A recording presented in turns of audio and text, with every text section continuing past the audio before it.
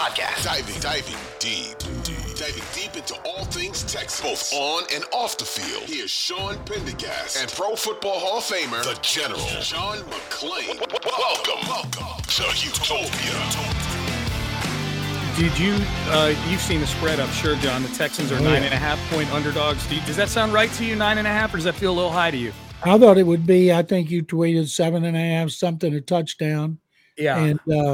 And because the Texans are a much better team now, the coldest they've played in this year is 48 degrees at Tennessee.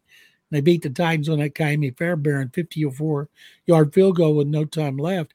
Even in the Jets game where they were awful, it was 58 degrees. Mm-hmm. So they'll be playing in cold weather for the first time. But Stroud's been so good and the defense is playing better.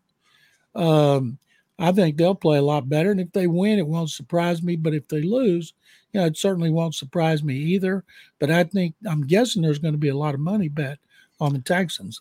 Yeah, well, the line's already gone down to 9, at least where I look for stuff like this. And I jumped on it at 9. So I'm in on the Texans getting more than a touchdown in this game. Obviously, most of that's based on the faith in C.J. Stroud, that he can keep this game close. It's interesting, John, this cold weather theme here. I'm very anxious to see how they play, particularly CJ in the cold weather. And I know he's played in cold weather before in college. But just in general with the AFC long term, unless the Texans are going to go get the 1 or 2 seed every year, which they could be perfectly capable of doing when they continue to fortify this roster and so forth, the Texans are really the only warm weather indoor team that's at that level right now in the AFC. I know Miami's a warm weather team that made the playoffs. They're kind of fraudulent right now, and I don't think they know what they want to do at quarterback. The main teams in the AFC right now are Baltimore, Cincinnati when Joe Burrow is healthy, Buffalo, Kansas City. Those are probably the 4 quarterbacks plus CJ. Those are like the 5 best quarterbacks in the AFC right now. The AFC is in all likelihood for the next several years going to go through cold weather cities. So this is kind of I think a nice early test just to see if the weather's a factor at all for this team. I agree, and it shows that you can't be losing games with no time left against Atlanta and Carolina. Yes. Yeah, they all count. No question about that, John. I thought, too, just circling back to Cleveland, because you and I, we've only done one podcast since the game ended, in thinking it through and really getting to see how the last 48 hours, 72 hours, whatever it is, have played out since Saturday. Them getting a home game obviously helped them win the game being at home.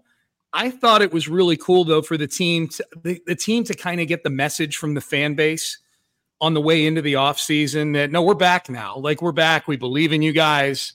We're loud again.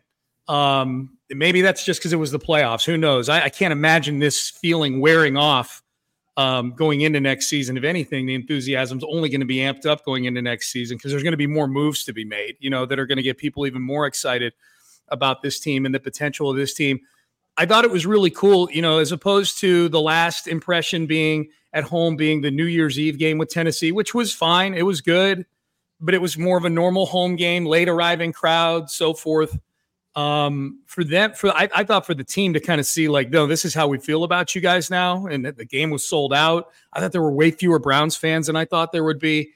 I think that was kind of a real cool opportunity. Thank you to the Tennessee Titans, John, for allowing the team to absorb that adulation from the crowd, as opposed to just seeing it on social media and hearing about it while going on the road to play a wild card game. I'll believe it when I see it because we have late arriving crowds. We have a lot of empty seats at games. The Astros, they don't fill up right when the games. Something about fans here, they don't like to be in their seats. Not a lot of them.